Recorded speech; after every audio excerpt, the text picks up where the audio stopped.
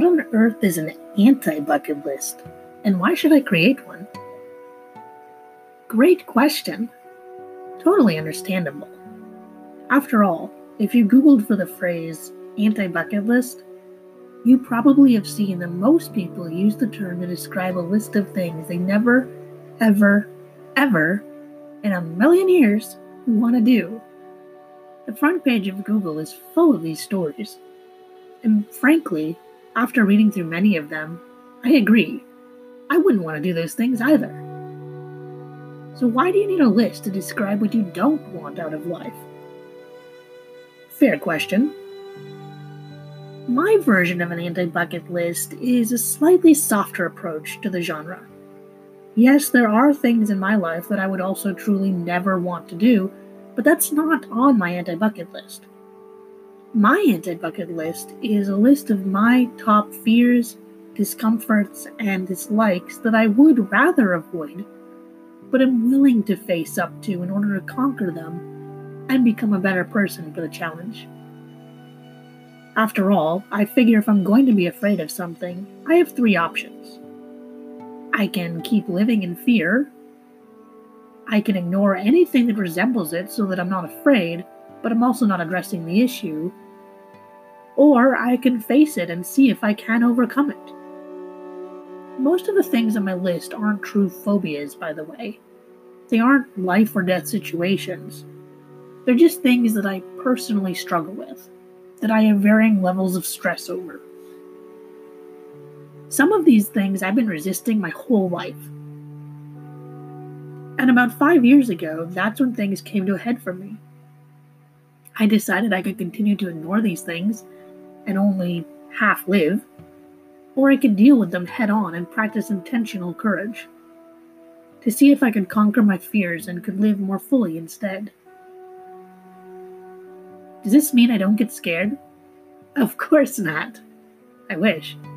But it does mean that I am choosing to live life on my terms, instead of passively avoiding difficult things.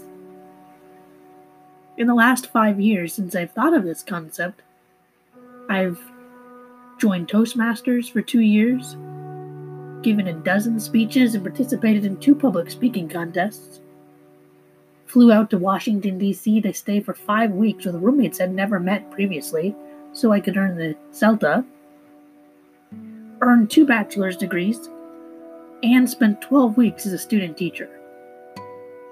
This is all coming from someone who does not like change, had public speaking as the first item on my anti-bucket list, is afraid of flying, doesn't like small talk, taking on leadership roles, doesn't like the possibility of conflict or of failure, and has commitment phobia. What's my other alternative, though? These things about me aren't going to change unless I address them.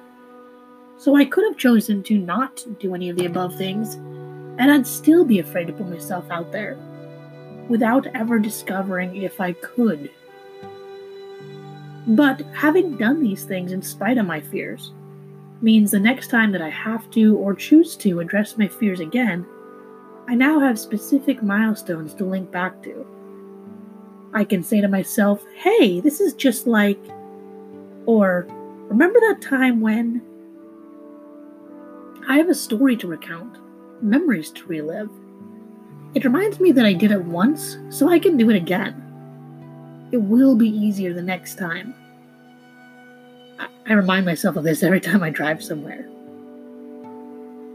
What have you faced up to in the last 5 years? What have you done that was incredibly tough, but in so doing, you earned the right to be proud of it? What are your milestone moments? What are your stories to tell? Remember that hard thing you did?